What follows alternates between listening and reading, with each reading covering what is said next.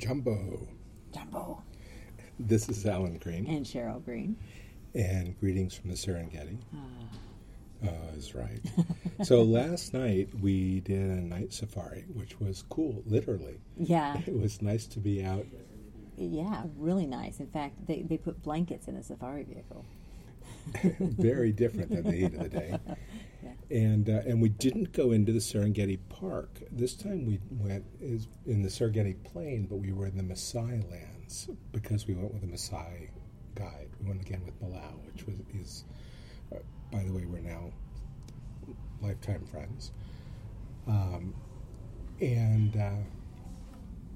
It was really interesting driving out through the Maasai lands and seeing the different Maasai with their flocks on the way out, and all kinds of little animals and creatures on the way out. Everybody was active in the cool of the day. We left at 4:30. Mm-hmm. And it was the golden hour came upon us. Yeah. We stopped gorgeous to do sundowners at sundown, and they pulled out the table with the wine and the popcorn. Yeah, and the popcorn. I love the popcorn. And at this beautiful plain that we were all out of the vehicle, in the wild, in this spectacular sunset setting with wine and popcorn. And hyenas racing by. First time we'd seen hyenas. Mm-hmm. And just a beautiful time. And a beautiful time with a group. Yeah, very special.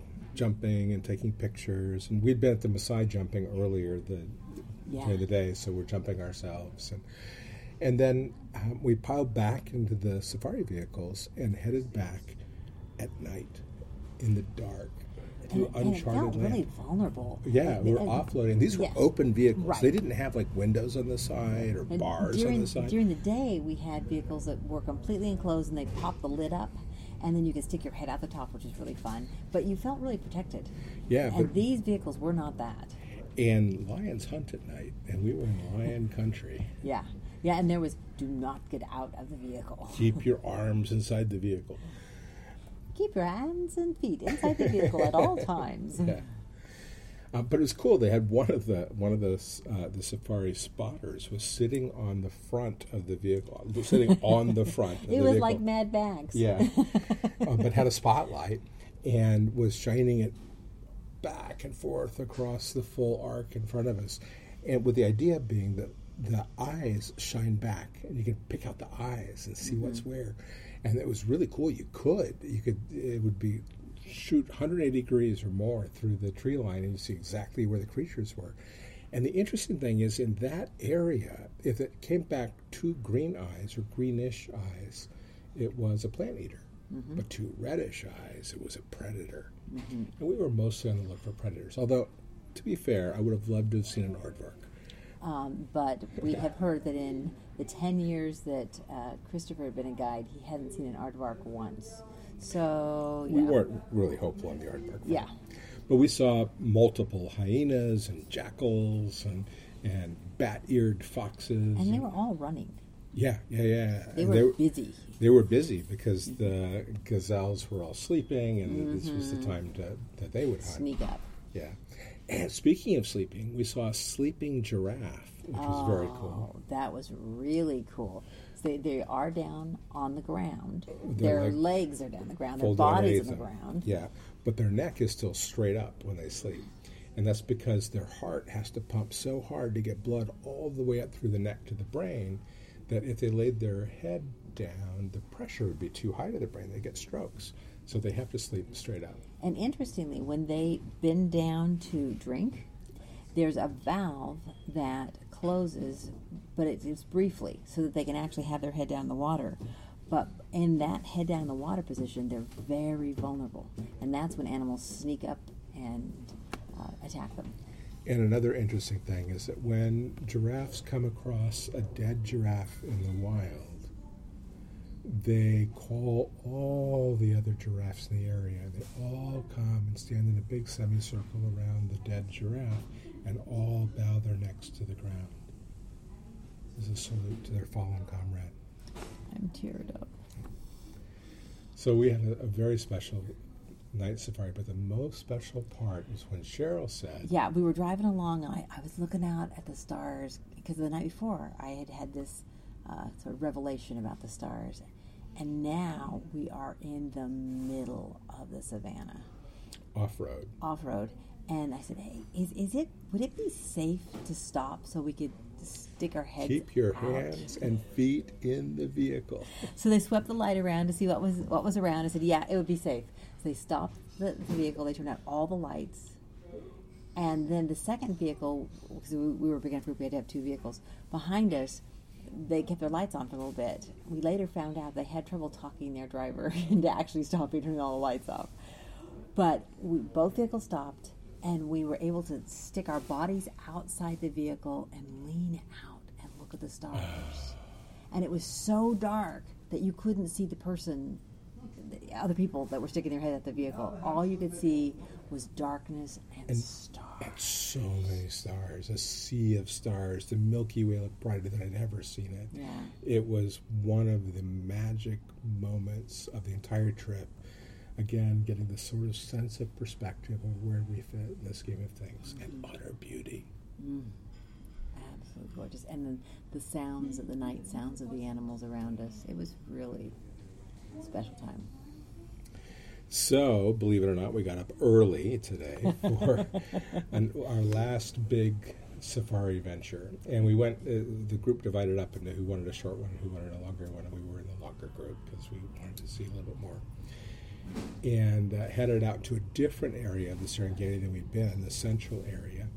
Yeah, it was surprising how on the savannah how different one area looks from the other. Yeah, the landscapes are entirely different. Yeah. And it was on this journey that we were hoping to see a cheetah, the one thing one big cat that we hadn't seen yet, that we were really kind of hoping to see. And we were hoping to see male lions. We were hoping to see male lions, but there was not much chance of that in this area. However, we got to see both. Yeah. So, found a big pride of lions lounging under a tree, and this gorgeous big male lion, and a bunch of females around him, and cubs, and then up in the tree, a female lion lounging, and that was, again, awe-inspiring. And then we found a cheetah who had played chess, who had found a tree next to another tree that was downwind. So he was upwind, and the cheetah was upwind. And she. Was it a he or she? It was a she. Yeah. But anyway, she was at the spot under her tree where she couldn't be smelled by the folks at the other tree, down low in the grass, and waited for a group of gazelles to gather there, and then popped her head up. And it was sort of like checkmate, because if the gazelles tried to run from the other tree, she would be able to get one. And if they tried to inch away, she would get one. And she just was sitting there waiting, and she knew the game was over. Very smart hunting. Very smart hunting. We saw a lot. We saw hippos. Yep. And crocodiles. My favorite. Warthogs, my favorite. No, not my favorite. but the warthogs, when they run. They're so cute. They're so cute. But one of the really interesting things we saw and talked about a lot on this trip were the plants on the savannah and how communicative they are, that they have an internet before we had an internet, that underneath the ground they're connecting back and forth and communicating, and in the air around them. In particular, when a giraffe starts to eat an acacia tree, that the acacia will send out signals to all the other plants around that will tell them to change their leaves in such a way that they are not hospitable to giraffes. And very specifically, the other acacia trees send tannin into their leaves, so they're bitter, so that the giraffes don't like them after they've the texture and the bitterness are both different, and the giraffes won't eat them after that. So giraffes are smart, and they try to eat their way according to which way the wind's blowing, so that they can eat the ones that don't get the message. But the trees are communicating with each other in this really beautiful way. And we know so little about the intelligence and connectivity of the world around us. Oh, man. On this trip, it's been so clear that we know so little. And that the balance of nature when not upset by somebody coming in and steamrolling over the whole thing, is so intricate and long, long, long lasting. Yeah. Wow. So we are going to be leaving Savannah, going to be leaving the Serengeti very soon. Yeah, and headed back to Dar es Salaam. Mm-hmm. But first we must have the word for the day. Yes. And what is today's word for the day? Today's word is sasa. Sasa, Cheryl. No, that's not the word. No, that's not the word. Twende sasa. Twende sasa or sasa twende. Yeah. And sasa means? Now. Now. Yeah. So earlier this week we learned twende pole pole, which is go, but at your own speed. That's kind of Cheryl. And today we learned twende sasa, and that's Alan. So we're getting ready to leave now. Yeah, twende sasa. And lala salama.